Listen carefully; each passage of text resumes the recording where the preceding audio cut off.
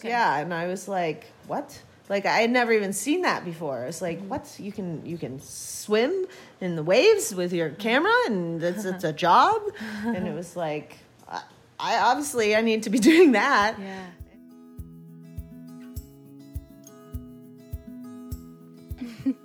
Hi, friends.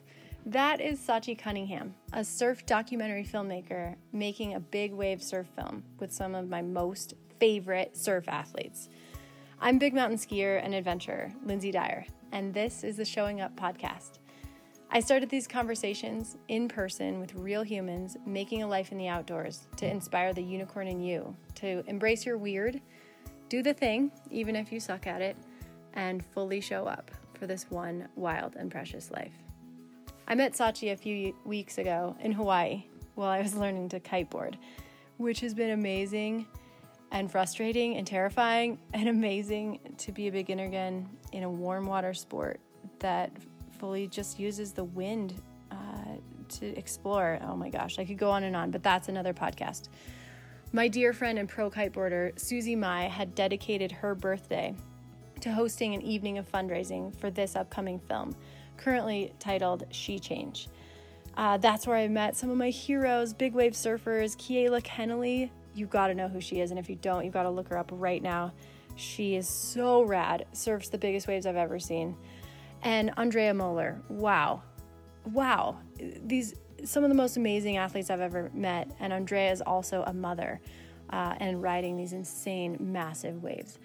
It's crazy how much I could relate to these women on the big mountain side. We always assume that everyone else has it easier than us, especially surfers, who appeal to a bigger audience, but I couldn't believe how many parallel stories we had. A few days before we sat down for this interview, the girls were pitching to a tough group their story and why it needs to be told.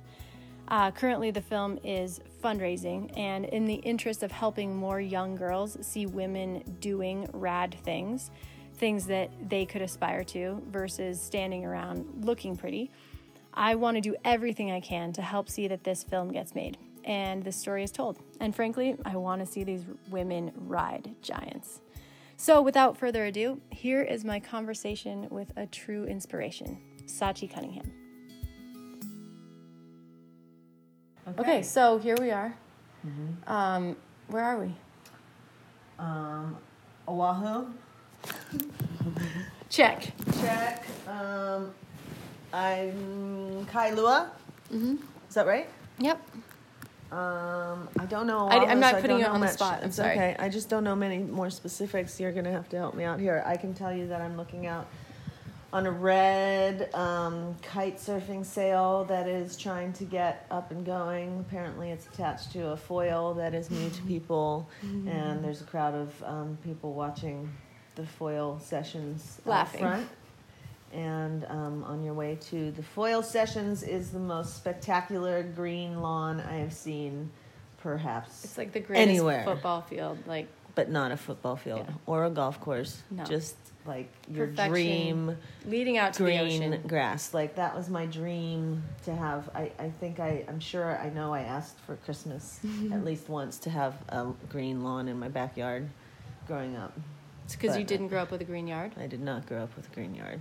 No. Well, this leads us to a great transition point to ask about, how you came to be in my life, which I think is a really beautiful show of sisterhood in Last Night.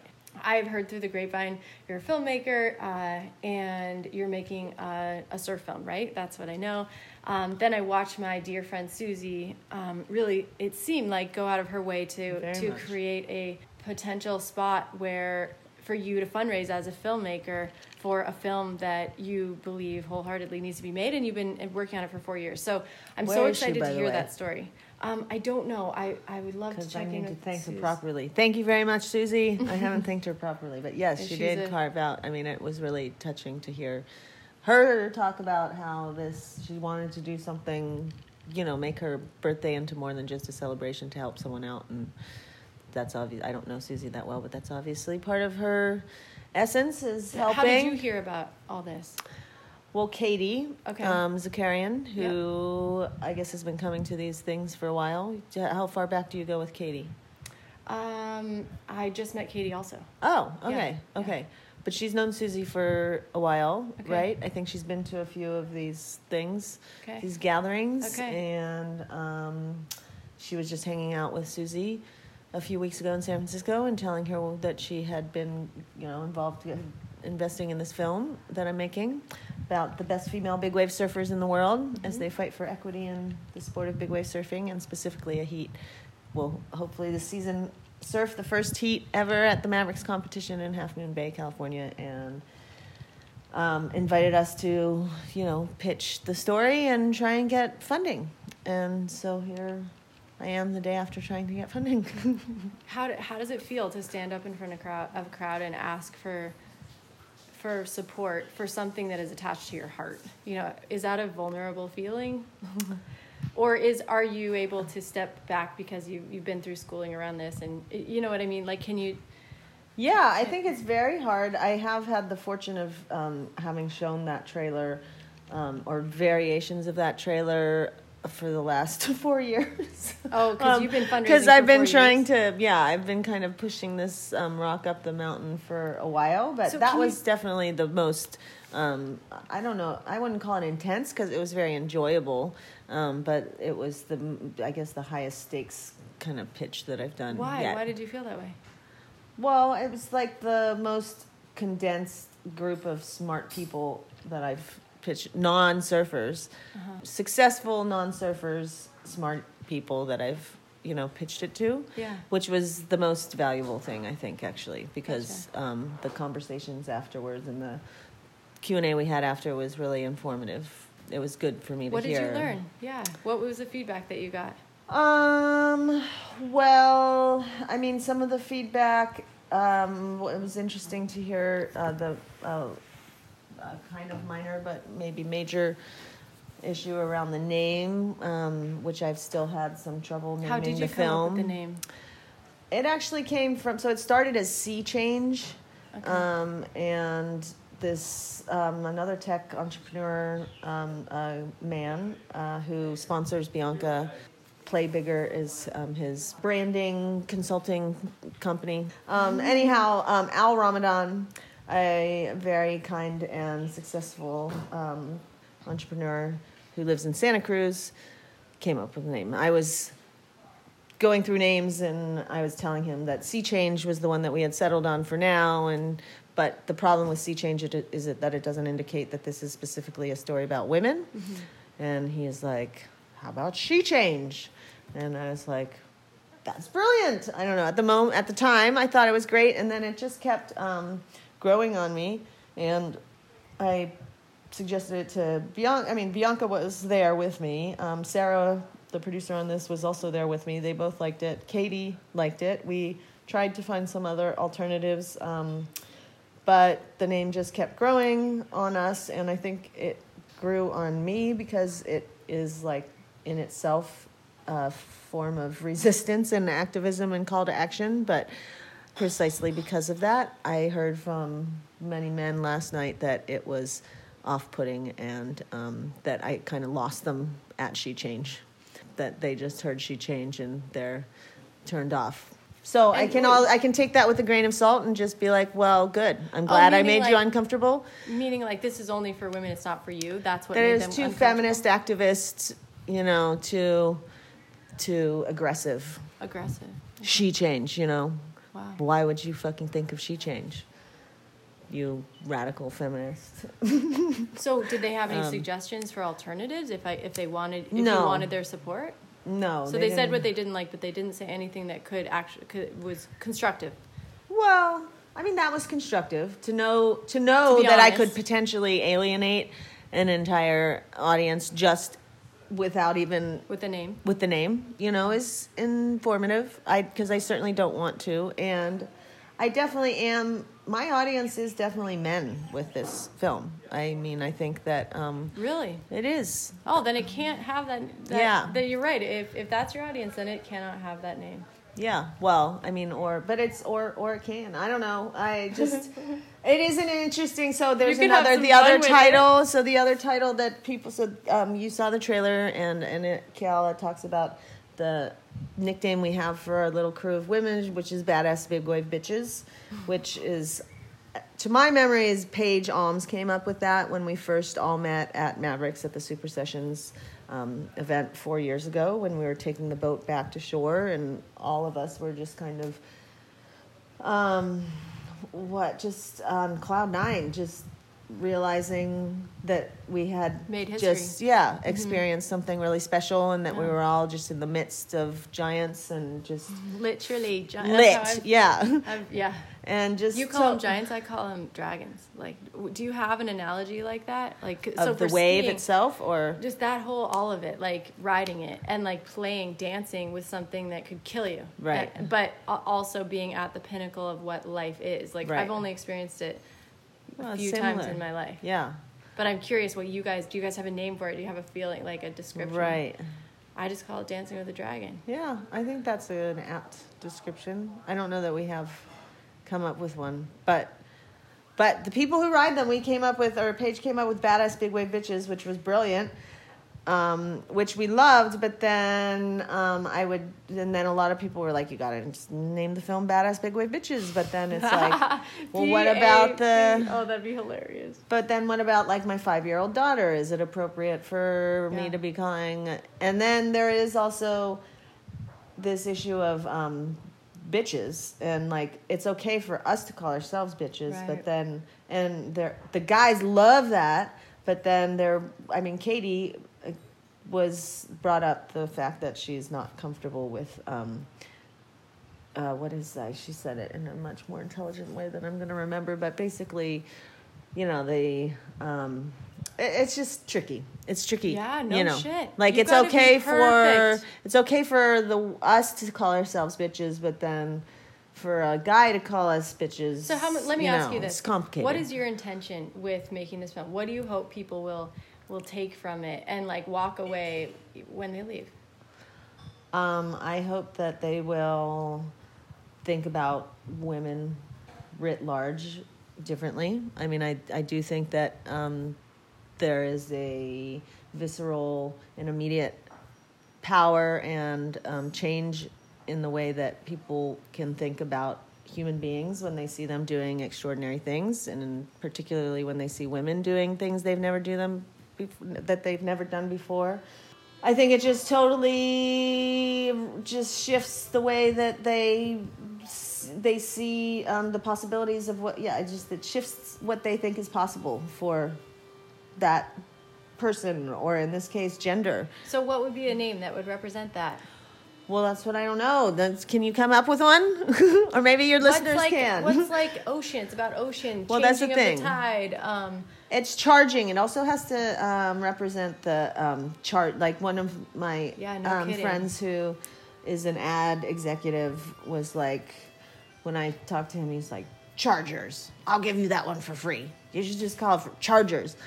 And I don't think Chargers is right. We have some music going now. I don't know if that's going to... But I think that the spirit, he's right in that, like, the spirit of that, I think that is something that these women have, that you have, that, extreme athletes have. But it takes... And it's something that women don't have culturally in spades as much as men do. They're not encouraged to develop that charging spirit, I don't think. You said this film is for men. Right, and the reason why I say that is because I think that I know that I want men to change the way they think about women and what they think women are capable of doing. And I think until men change the way they think about what women are capable of doing, that things aren't going to change much in society, sadly enough. But and what would make them actually watch it then? Well, obviously not the title sheet change. Yeah. So it's like, if that's our audience, like, what do they want to see? The hook. You know what I'm saying? Yeah. This is what I was trying to ask myself when I made the film that I did. It's like, I think you are making a really great point of, if you know that this is for men, then you have to speak to them on their language. Yeah. And like, so it's like, what imagery, what audio, like, to help them hear. Right. Yeah. Well, I'm trying to figure that out. I think you did. You nailed it. Chargers. Like, that's what they want to see. So if you just make it about that, they'll watch it. That's what I was trying to do. Mine was called Pretty Faces. Right. It's like this play on words. We want to go ski the pretty faces of the mountains. Yeah. And yet, like, a little play on, like, It's not about how we look.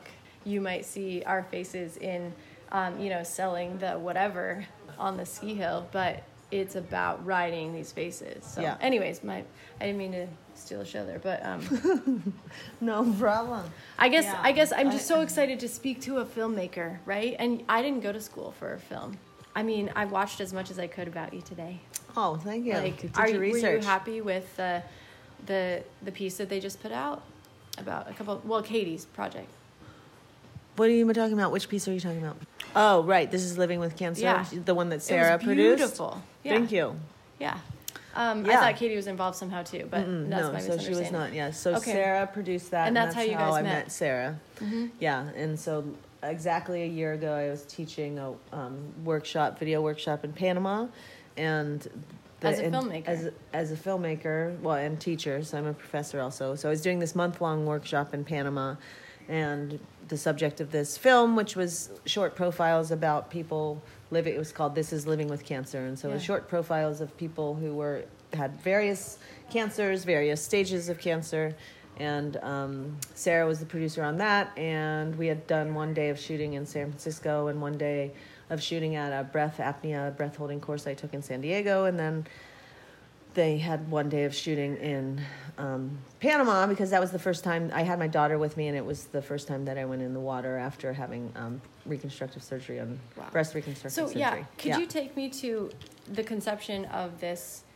If we have time, I'd love to get both your story and the story of this film, because it's been a long road. I did my research today, at least 4 years in the making, and different. Did it have a different name? Unwavering. So Unwavering was the first. Okay, so anyways, name, let's just start. Can we start at the beginning? So okay. I want to hear how this came to be.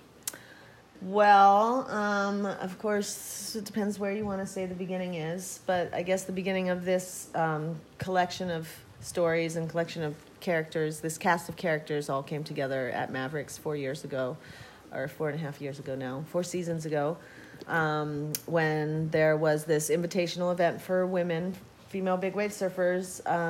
They invited... For the first time ever? First time ever. They invited a dozen women from around the world who, everyone knew were surfing big waves, but were doing it kind of on their own in different parts of the world, and they all invited them to come to this invitational event at Mavericks. And they call it an invitational multimedia event because they couldn't call it an actual contest, because there's only one contest permit issued per year for the Mavericks surf break, and that is had a long and fraught history. Who issues that permit? A bunch of agencies, but one of the agencies that issued the permit is the California Coastal Commission, which is one of the jobs of the California Coastal Commission is to protect equal access to the coast. And so the California Coastal Commission the people who run the quote unquote real contest, or the big contest, the contest with money, the contest that's part of the World Tour. What would people recognize? WSL. So now the World Surf League is the one that runs that contest. And prior to the World Surf League owning that contest, there was a group of a motley crew of shady individuals called the Cartel, aptly enough, an LA event promoter who owned the contest. And that event promoter did not invite women, but until the California Coastal Commission stepped in and said, actually, you have to invite women because we only give one permit per year to a contest, and that permit covers a 4-mile swath of the coast, and from October to February there can only be this one contest, and that one contest invites 24 men, and that doesn't sound like equal access to the coast. 24 men does not sound like equal access to the coast. And they're just doing their job. And actually the precedent to this is there's a private beach club called the Jonathan Club in Los Angeles in Malibu that did not let Jewish people or African Americans into their club back in the day. I mean, this is like the 80s, I think. Fairly recently, the California Coastal Commission stepped in a similar fashion and said, actually, you're a beach club that is on coastal property, and because of that, you need to accept anyone who applies. Wow. You know, yeah. So that's the precedent. Would you say that there's racism then going on in surfing? Because that's what it sounds like. Yeah. Well, we're talking about sexism. Yeah, I know, but I think you that could equate it. Sure. I mean, racism, sadly enough, hasn't even been enough. I don't think there's not enough people of various races trying to break the scene in big wave surfing or surfing in general that I don't know that I would categorize it as racism, but in the case of the Mavericks contest, it's definitely sexism. I mean, I feel like there's so many different people that love to surf. I would call it, I would argue for it as well. Mm-hmm. You know, but anyways, that's but then the truth is, but then we also are contending with this statistic that the Surfrider Foundation put out not too long ago. That is that 90% of surfers worldwide are men. Right. That statistic actually. So Chad Nelson is the CEO of Surfrider, who was actually my water polo coach at Brown University, and he did that initial report. And I saw him recently at the Global Wave Conference. And I think that new statistics say that actually it's 80% men, maybe not 90%, but it's still the majority of surfers are men. So you could also, argue that, well, there's just not that many women doing it, so why should we have a contest for them? The numbers aren't there, right? I mean, that's kind of what they're falling back on. Yeah. But the Coastal Commission is saying, no, actually, the coast is for everyone. Right. And even if there are only 6 that want to go, they should have the right to go. And more than that actually the contest should be actively encouraging and developing women in the sport. And then I would imagine that the comeback on that would be like, no, this is too dangerous. Sure, yeah. With women involved, that's the first thing I think that comes back at them. Is that it's too dangerous. Like it's accepting for men to potentially die, but it's not accepting for women. Yeah. I'm reading this book called The Sports Gene that's examining just the genetics of nature-nurture behind athletes and gender as it relates to gender and race and all sorts of things. And I'm only a little bit into it, but it's only been since 2008 that track and field has offered the same events to women as men. Whoa. So. And there's no chance you're going to die in track and field. Yeah. So it's not like this is specific to big wave surfing, right? It's just athletics in general. Yeah. There just haven't been that many opportunities. There's just not the same opportunities for women as men. So let me, I'm sorry to, I don't know if this is a comfortable subject, but and I don't mean to make it about myself, but when I made a film, and it's about big mountain skiing. Mm-hmm. And I thought, I could not live with myself if someone gets hurt on my watch. There's a reason I haven't made a second one. There's a reason, I didn't schedule as many trips as I could have. Mm-hmm. I could have sprinkled trips all around, but I had to know, I don't know, it was terrifying to feel that responsibility. And so I really pick and chose, and it cost a lot of money for the few trips that we did. So, and my point is, how have you accepted that that could happen on your watch? You know, you're creating these opportunities to give these girls this chance that they haven't had, and what if, you know what I mean? It's a lot of responsibility, and it's a lot of pressure once there's 4 and 5 cameras in the air. I've screwed up so many shots, and I made wrong choices. You know what I mean? So I guess I'm just wondering. I made wrong choices for cameras sometimes. For better or for worse, I haven't created that many opportunities for these women that they wouldn't have had otherwise. They would be doing this otherwise. They would be doing this with or without me. And that's kind of that, and that's really my motivation. That's my motivation for. That's why, as a journalist, I'm coming at this story with so much interest. Is that this is happening with or without us. You're just documenting what's going on. Like the history is being made with or without me. Uh-huh. But I want to make sure that it does. Yes, that the story's told and it's not forgotten. Thank you for that perspective. I was putting my stuff on you, which is beautiful, right? Thanks for that shift. So go back to the story, where we are in the story of how it's getting made, or how it's coming to fruition. We met 4 years ago at this contest. There were definitely 4 women that emerged as, and not emerged, that were already known. We all knew who each other were. We had seen photos of what we were doing. Yeah, there's this iconic photo of all of you. There was 8 all in the water at the same time. It was shot from above.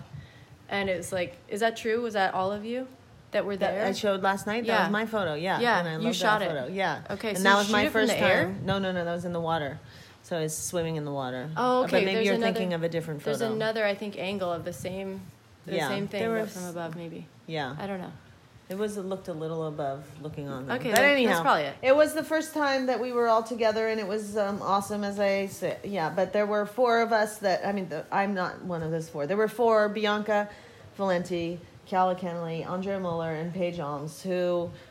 I mean, really, I should say it was... So Bianca and I, at that point, had been shooting together for a few seasons. And Bianca lives in San Francisco with me at Ocean Beach. And Bianca is really who's pushed my level.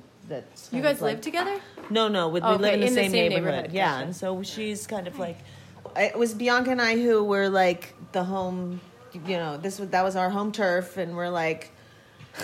We think we're like our own badass big wave bitches, and then these freaking chicks from Maui roll in, Keala, Andrea. I mean, Keala lives in Oahu, but she's cut her teeth in terms of big waves at Chopu. But her, Paige, and Andrea really are the first ones. The 3 of them were surfing Jaws together. They were really the first crew of women. Together? They surfed together. They grew up surfing together? They knew each other? They knew each other from, Andrea and Paige from Maui and KK. Well, I mean, Andrea named her daughter Keala after Keala. No way. Yeah. I didn't know that.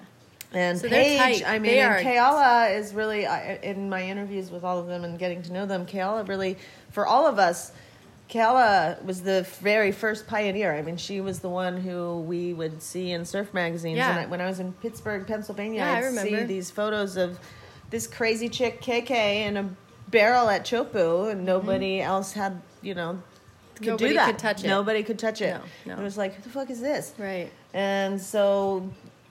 Then Paige was like, I think I can do that. And then sure enough, she was. And after she saw what KK was doing? Yeah, she said that that inspired her, and that inspired Andrea, and Bianca says it inspired her. It definitely inspired me. And I was definitely, of all the people that I met that day, I was like definitely starstruck when I first met KK. I was just because I had read, so much. She's a legend. She just is a legend. She's earned it.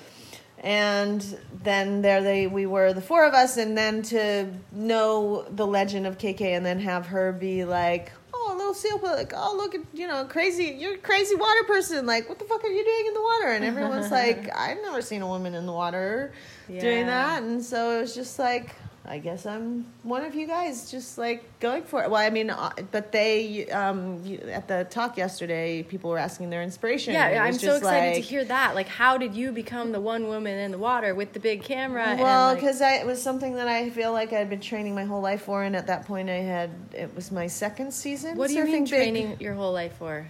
I mean, I had been a competitive swimmer since I was 7.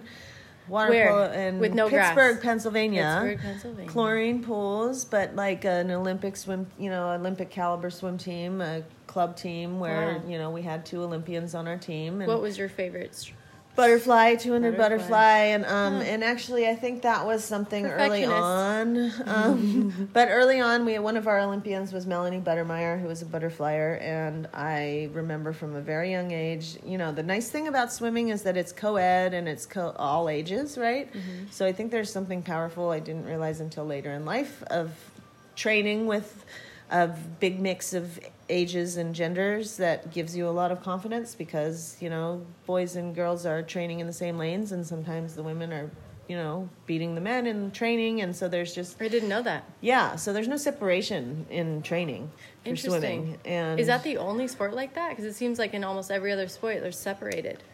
Yeah, I know the women's U.S. ski team does not train with the men's U.S. ski team. Oh, really? No. I mean, another key training thing that overlap, but not much. Okay. I think all the swim teams I've always had have always been co-ed like that and co-age and everything. So it's just merit. It's just like who can swim the fastest. Yeah. And from a very young age, I had a very fast dolphin kick, so whenever we did kicking on a kickboard, I could always, it was me and Melanie Buttermeyer, like I could always keep up with Melanie Buttermeyer, so it's like, well, I guess I'm kind of good, because I was very average at that point in the swimming. Is there like a swimmer body?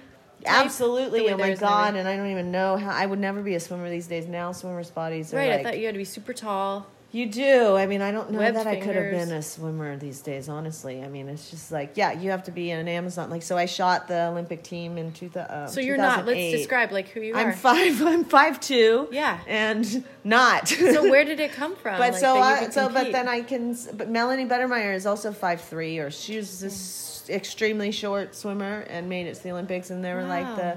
There's always the exception. Yeah. And so she was one of those exceptions. So I'm sure that played no small part in my thinking. And there was another teammate that, oh gosh. What was your I'm thinking? forgetting her name, but she gave me my very first bathing suit, my very first swim meet. I had forgotten my bathing suit, I think, and she gave me her bathing suit. Wow. And my very first swim meet, I got a ribbon. It was in a butterfly event. So I was very coordinated, and I had a really strong butterfly kick. And that got me through a lot of my swimming career. But you said I was a very hard worker. Like, I always trained harder than anyone. So, yeah, I mean, but you said she inspired your thinking. What about her inspired your thinking? Like, what Melanie inspired what Buttermeyer, thinking? Like, that it was possible. It's like there's this chick that's 5'3", Right. and she's an Right. Olympian, and she's swimming faster than anyone on the team. not boys and girls. Boys and girls. Okay, She's so swimming this is where- faster than anyone She's on the proving team, and it's just like... So And then that's- on the kick, I couldn't keep up at all on the swimming, but when we did the kickboard, Yeah. I could. And so it was like, okay, that's interesting. And store that, and Yeah. obviously that stores an element of confidence, but it wasn't until I was doing water photography, it wasn't until I was a body surfer, and specifically water photography. I don't know that everyone does a butterfly kick. I don't think everyone does, but I have a naturally strong butterfly kick, and you can't use your arms when you're shooting. Right. You can only because the camera's so big. I would call that a full-on mermaid So kick. Like, it is, come on. wiggle butt is what they call it in my daughter's swim classes. Wiggle butt, yeah. But it is, yes. You feel like a mermaid. It feels very But you're using it mammalian, or it feels very. You just going kind of like tapping into some sort of. Wow. Yeah. And you're capturing your art that way. Yeah. And like yeah. you said, that image that I'm thinking of in my head, that was above. That means you had to have a massive camera above, like, Yeah. treading water Yeah. to get this incredible shot. Yeah. Wow. Yeah. And these cameras are not small. No, so it's like, I don't know, 35 pounds. The thing is, when they're float, if you want to lift it out of the water, it does float in the water. Sure. So that helps.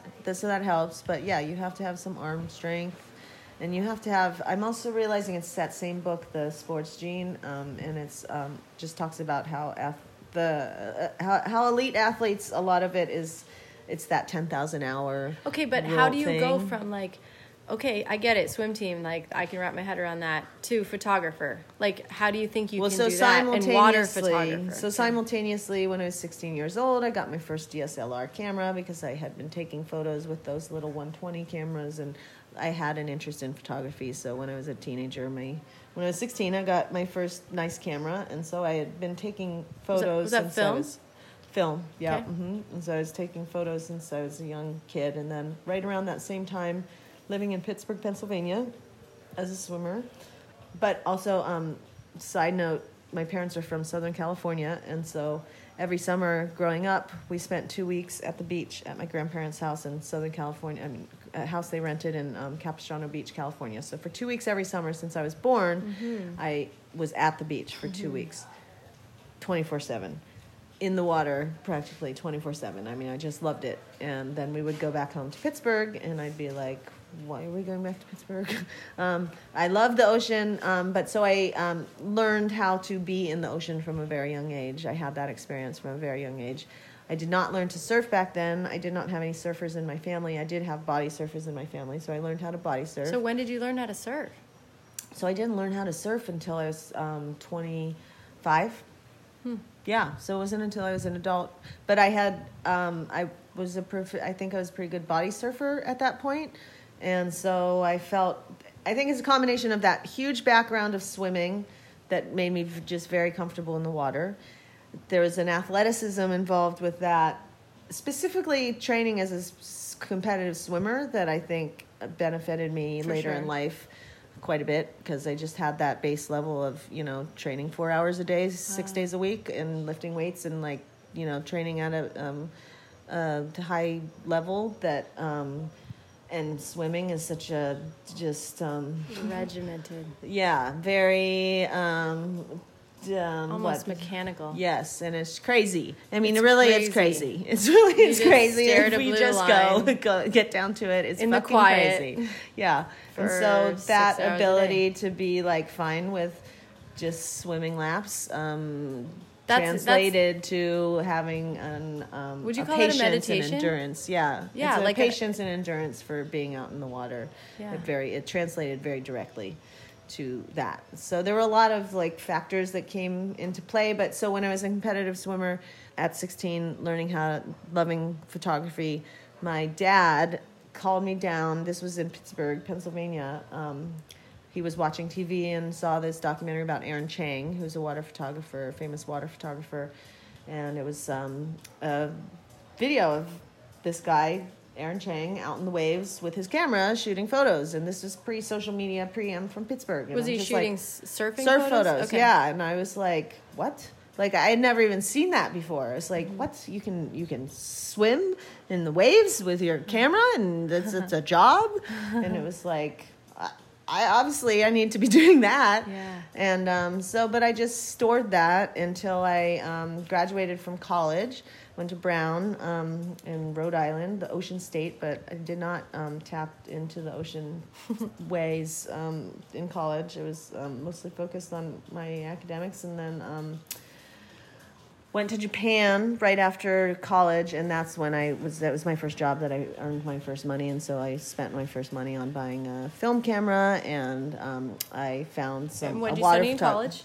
I was a history major. Okay. American history. I did know back then that I wanted to be a filmmaker, but I did not really have a bunch of fiction stories in my head. Did you have it since you were little? Like you said, from watching that documentary, is that what made you say, this is what I want to do, or not? Well, so there were two things in parallel. So I saw that and piqued my interest in water photography.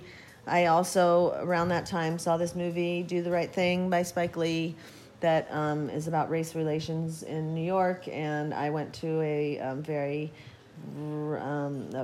black, white, racially tense high school in Pittsburgh, and as a half Japanese woman in that environment, I was the only Asian. I was just kind of this outsider, and I was kind of somewhere in between. I had the benefit of not being pigeonholed into any specific group, so I think I had the benefit of having a little empathy with all of the groups and really wanting to create positive change and help people see each other's perspectives, and saw this movie that Spike Lee made, which was brilliant and really rocked my world and made me realize that storytelling has the power to help people understand each other and think differently. And so prior to that, I think I wanted to go into politics because that seemed like the most obvious way to get change done and change policy and real change. But that's what I thought too until I looked at it. Yeah,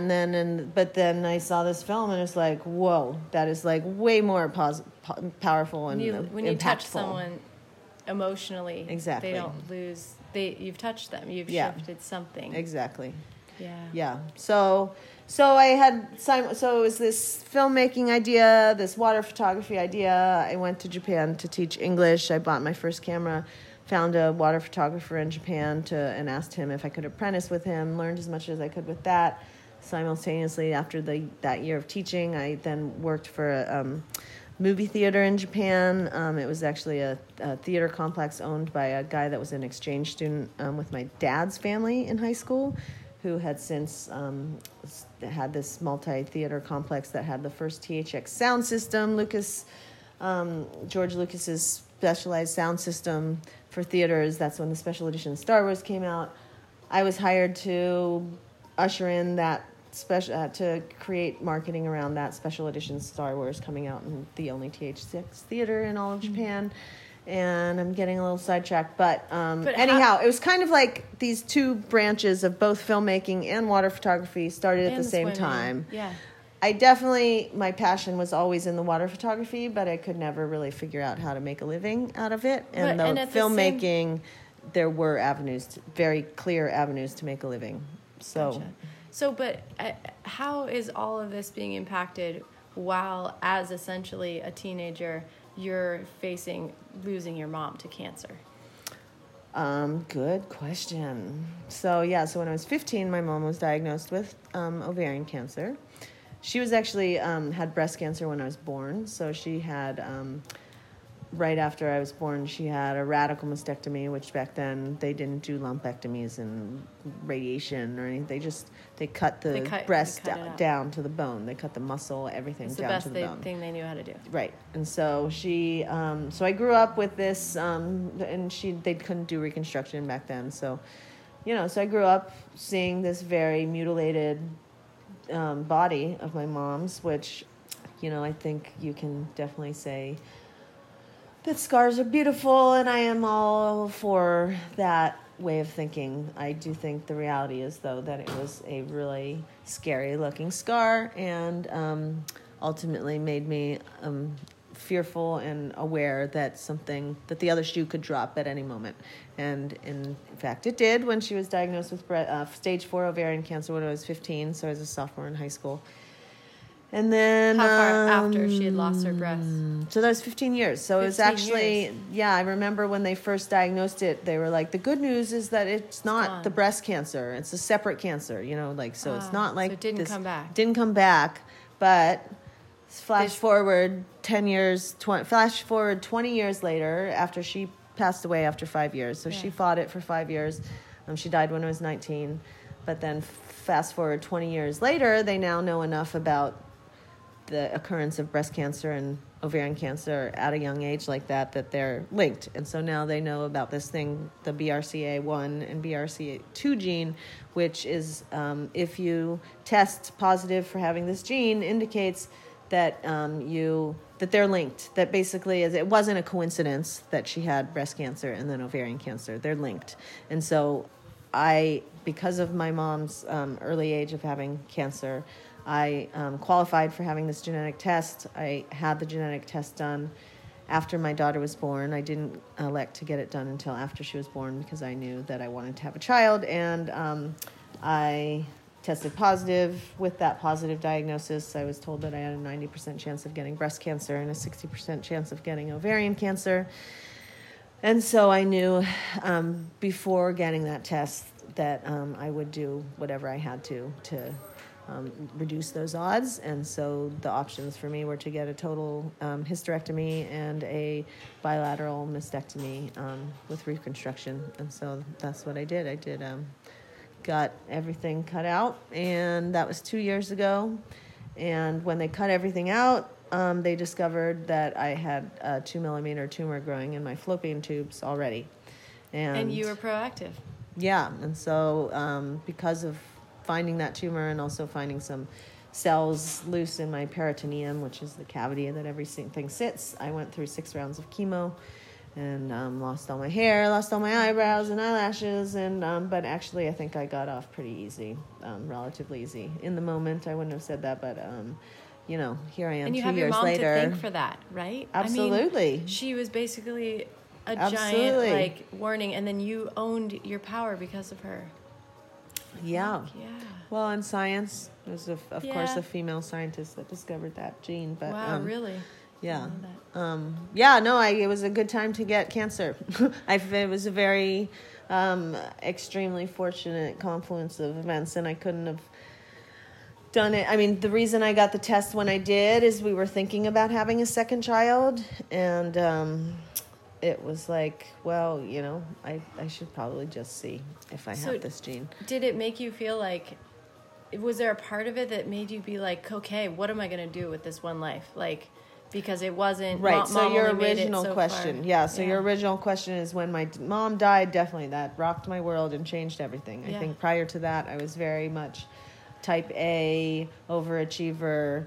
You set a goal, you work towards it, you realize that goal, which I'm still that way, but I think when something like that happens, you realize, that adage that God laughs at your plans, and you can't really, as hard as you work and wish for something to happen, there's an element of not having any control over that. And so then you have to start wondering, like, well, why am I working so hard for this? And why do I really want that goal? What is that goal all about? And so it just makes you question everything. And I think that it made me very quickly, I think of most people I know who have lost a parent or had some sort of trauma or death early in life, it makes you just stop and take a look around and be like, okay, life is shit. It really puts perspective in it's not a given. The idea that life is short, and you're like, okay, what do I want to do in this life? Yeah. And I didn't know at first. I spent most of my 20s, just partying and running away from it and trying to figure it out. At your mom at the time for leaving? Oh, I was never mad at my. No, I mean, anger is definitely an emotion that is part of grief. I was never mad at her specifically. I was definitely just mad at the universe. Sure. Yeah, you're mad at the universe, which is why drugs and being reckless helps with that sometimes, but it's more just seeking meaning and true meaning. And so I think that when I had landed on water photography in the ocean, and it was like touching a part of my soul that I knew was real and needed to be fed and was the true me, that I needed to nurture and develop. Which was what in the water? Like how was it there?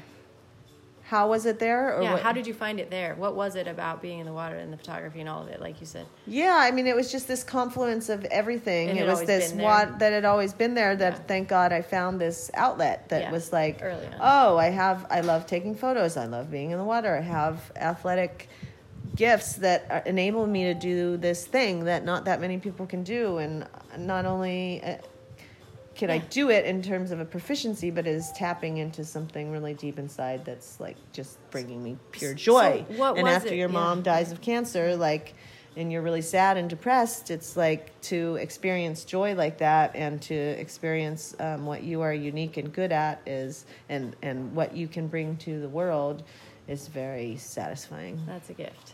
Yes. You definitely have the contrast there. You know for sure. Yeah. Wow, that sounds like really living and really loss and living at the fullest extent.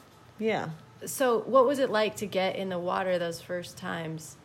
Where how did you get pulled into it? Did you have a mentor? Did you just go out there? Like, how do you go to start doing that? And like, is there that localism? Do the photographers have that the way the surfers have that? Like, what's that like?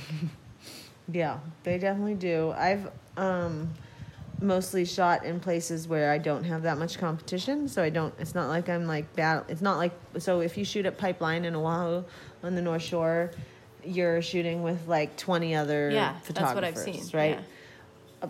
Where I shoot in San Francisco, I'm usually the only one, and I was the first. I was the first one. Not male or female, just the first one. Yeah. Why? To be doing that because it's cold water. Cold. It's rough. It's shifty. There's I think it's crazy, and most people just didn't want to bother. So it's hard. It's challenging seas more so than Pipeline that we're so used to seeing. Yeah, I don't want to say. I mean, it's different. So I don't think it's different. Pipeline has its own challenges, but I think that I think what it is it's more of an unknown experience or quantity. Like but yet again, I was not the first. So the reason I felt confident enough to swim out there and take photos because, as fate and luck and fortune would have it, the very first time that I went out at Ocean Beach, I went with my then boyfriend who was a surfer. I was not a good surfer at that point, and he went out surfing. The first time he took me to surf at Ocean Beach, he went out surfing. I did not feel comfortable enough to go out surfing, but he had binoculars, and I was sitting in the parking lot looking through my binoculars at him surfing, and then I see this little orange swim cap bobbing around, and I realize it's a swimmer, and then I see the person ride a wave, and I realize it's a body surfer, and I'm like, oh, okay, I can body surf, and I'm looking closer, and I'm realizing that it's a woman that's body surfing, and so so I was like, there's a woman out there. And of course, like seeing a woman as a woman out there, it gives you agency to think that you can do that too, you know? Yeah, it's like permission. It's like mind expanding. Yeah.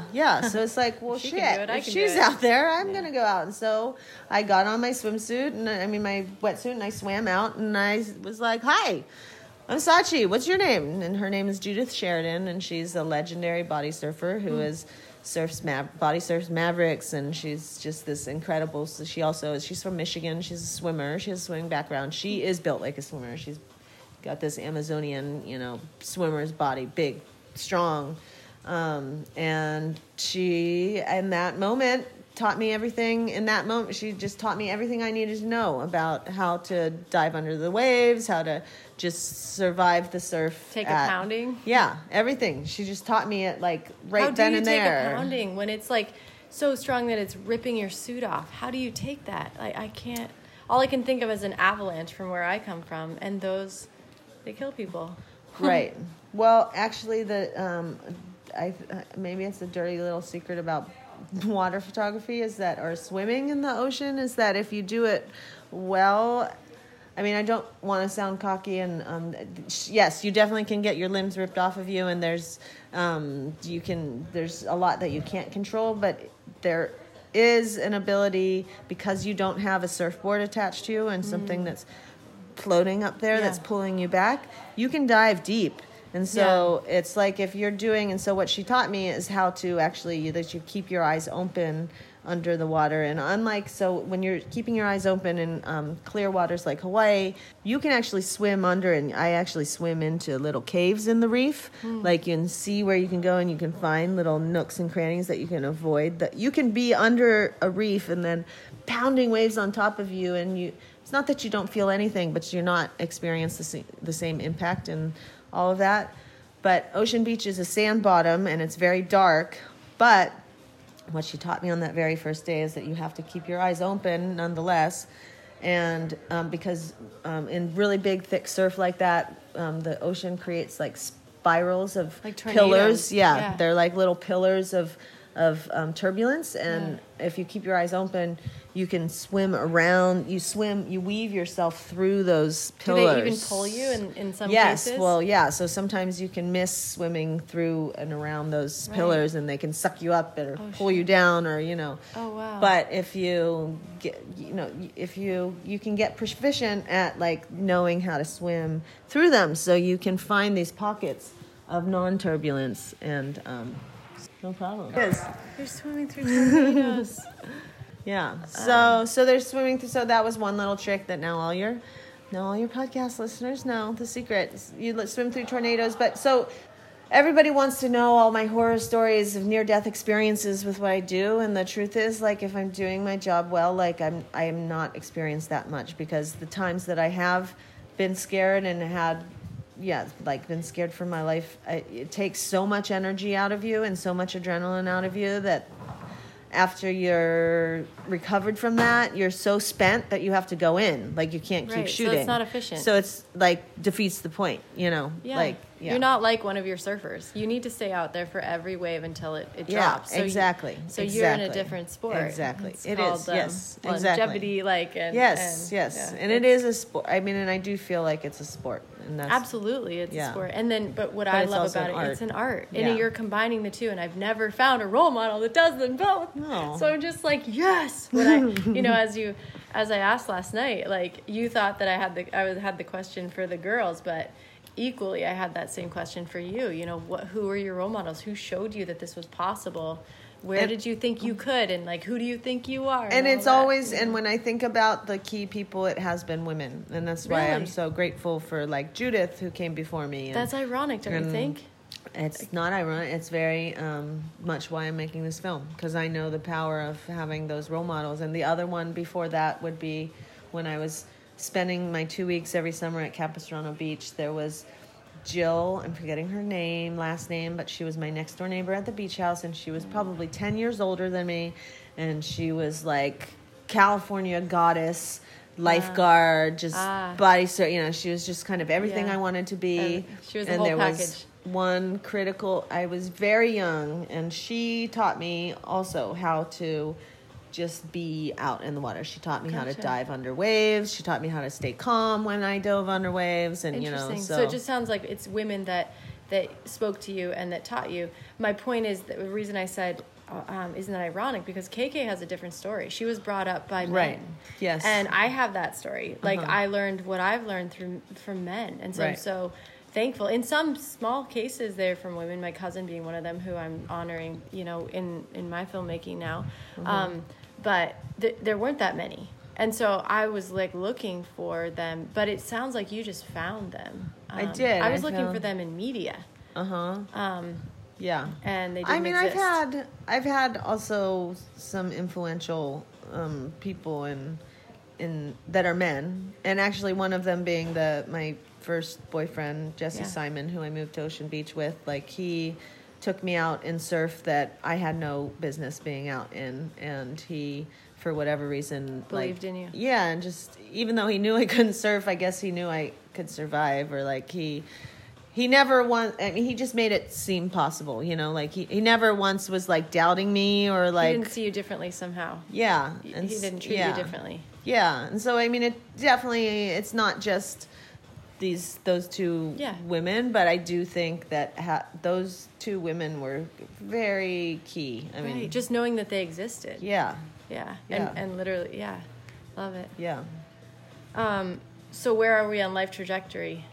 Well, so life trajectory now, I have a 5-year-old who I just spent this morning swimming around with in the water, and I'm trying to give her the same kind of confidence and provide role models. I actually got a pang of feeling really sad that I wasn't staying in the athlete's house with you guys, because I was like, oh, it would have been so nice for Nami to have all these female athletes. Yeah, that's why I away was like, you're coming with me, sister. I know. Yeah. So it was, it's fine. We wanted to see another friend in Oahu we'll have also, time. but we'll have more time.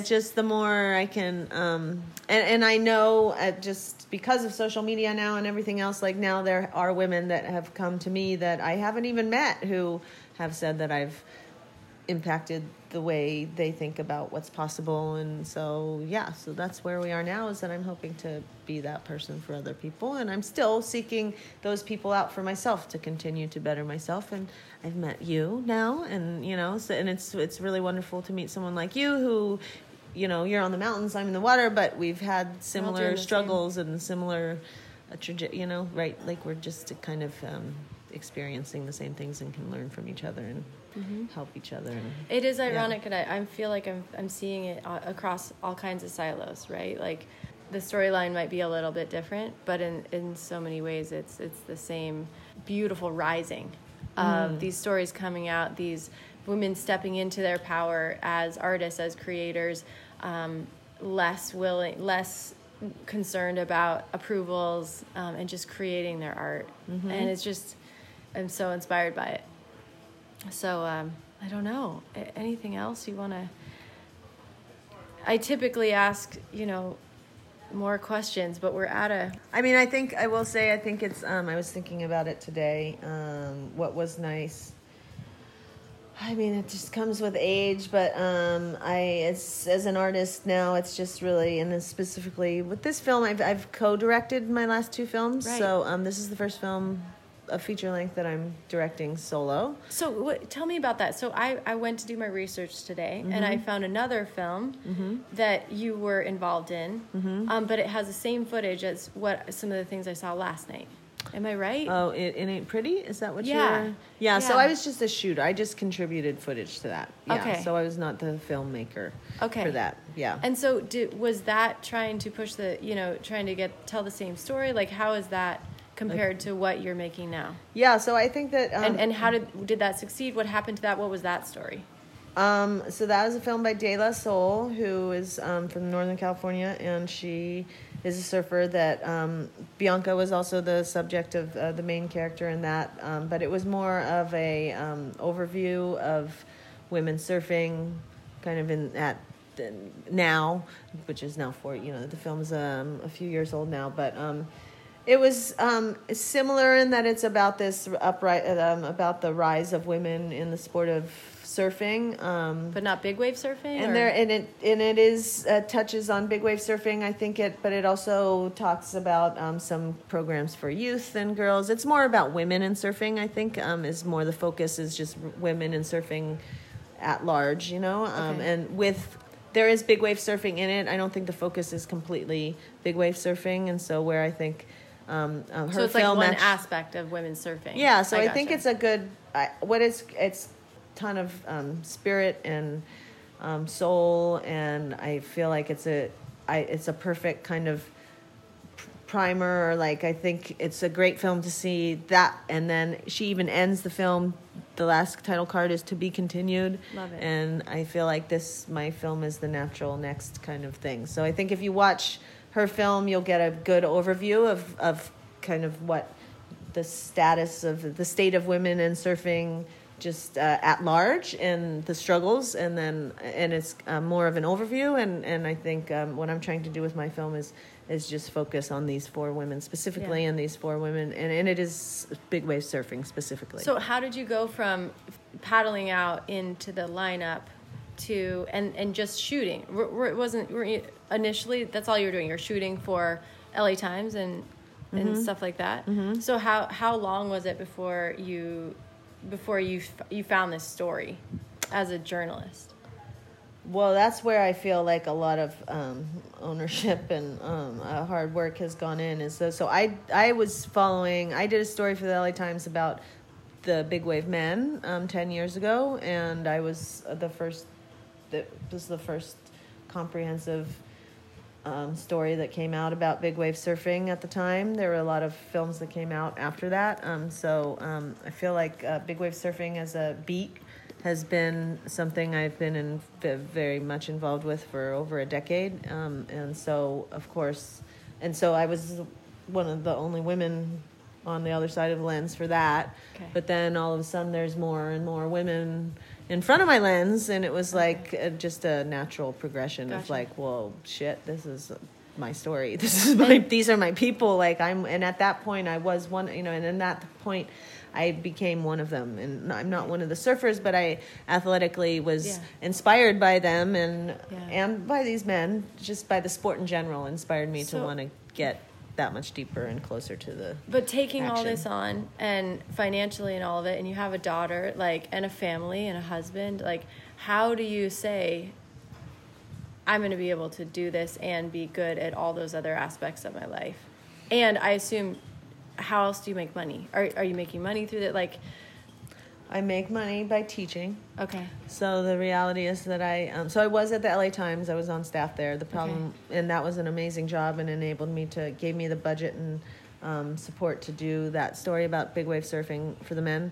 The downside of that kind of job is you're still doing dailies. You're still doing, you're able to do your own stories, but you can't focus solely on your stories because you're doing just the daily news, and so that's a real job. Yeah, it's a real job. And then I quit that job, and my husband at the time was working for NPR West in LA, and we both quit because we wanted to make a family and have an adventure, and so we were ostensibly saving money to buy a house or do whatever you're supposed to do as a young adult, and instead we bought a truck and quit our jobs, and we drove from LA to Chile over the course of 14 months, and during that time is when NAMI came along, and also during that time I saw a listing for a job opening at San Francisco State teaching multimedia journalism, and so I applied to that, and when I was in Panama, and then I got a call back for an interview when we were in Peru, and by the time we got to Patagonia, I had found out that I got the job, and I was 4 months pregnant, and that I was pregnant, and so I started my job. So we moved back to San Francisco, and the beauty of a tenure track job is that part of my job is to do scholarship, and in my case the scholarship is making documentary films. Awesome. And so it works together really well. Yes. So I'm paying my bills by teaching, but that teaching job also gives me time to focus on my creative works, and Good also enables me to just do the creative works that are important to me, and I don't need to make money on those creative works necessarily.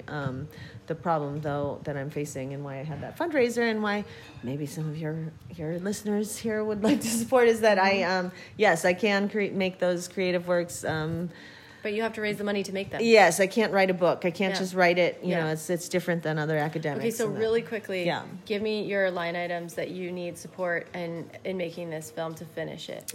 Immediately, I need money to hire an editor, and So just give me bullet points. Bullet points. I have probably 50% of the film shot. The last 4 years, I've been catching the key moments. I would like to have time with an editor to compile those and create a game plan that will set me up for this final season in a way that I can be very targeted. I do, yeah. I mean, but as in all documentary films, you can only kind of create that narrative to a certain extent, right? Because you're following what actually happens. Yeah. So the last thing you need to shoot is... I mean, the big key, the money moment that I want, and I'm hoping to still get, is the Mavericks contest. I've been waiting for 4 years for this. Of shooting the Mavericks contest. Yeah, and then leading up to that, I would like to, of course, get the training, the women training for that. I still would like to get nice 2-camera, well-lit interviews with all of the women and some of the key people involved in big wave surfing. And then I need to do archival collection from all the women. Part of this is that I would like to get the backstories of all of these 4 women and what makes them who they are. And so all of that, it requires, ultimately we're talking about an editor who's putting all of this together, and editors are $800 a day, the good ones, $500 to $800 a day. And I've only spent money on this. I haven't paid myself anything. I do have this teaching job that I actually had taken a year leave of absence this past year to kind of recoup from my year with cancer and to work on this documentary. But I have run out. I've spent all the money that I had saved up. So you got that. Going back to teaching in the fall. So if I got my editor, so my key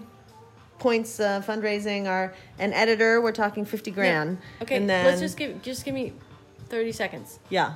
300 and what was it? 50. 350 would be the total. Yeah. You're giving away all kinds of things on the website from, not giving away, but you can purchase. Yeah, SheChangedTheFilm.com. SheChangedTheFilm.com. And you're selling prints that are one-of-a-kind prints on your website. You're giving away incredible opportunities to be there in the lineup. Which at is Mavericks. Fucking awesome. And there's all kinds of ways to get involved. So anything else that we could share before we gotta hit the road and get you to the airport? Get to the airport. I think just keep listening to your podcast and keep thinking of supporting rad female athletes and supporting the young female athletes around you. And last question. Too, that was beautiful. Thank you. Sorry to rush you. No. I ask everyone, what advice would you give to your younger self at a time when she really needed it? Believe in yourself. Don't be afraid to fail. And just keep at it. Because you only live here once. Yep. We only get one shot, so we might as well screw up enough times to get it right. Yeah, and especially women, you have to persevere. Like, it's like I'm like, 4 years I've been pushing this mountain, this rock up the hill, but then you hear...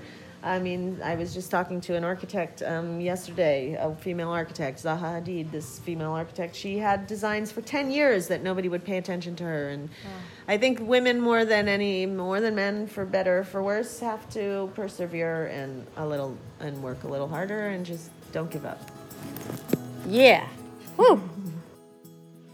Thank you so much for listening, friends. If you enjoyed this conversation, give us a review on iTunes. Or send me a message on the socials. I love connecting, and I've been so inspired by the words of inspiration that you have shared from listening to the podcast. And I might even share it if you're okay with that. You can find Sachi at Sachi, Seasachi, on the socials. And until next time, I'm Lindsay Dyer, reminding you to show up, even if you suck at it, because we only get this one wild and precious life. See you in the mountains, unicorns.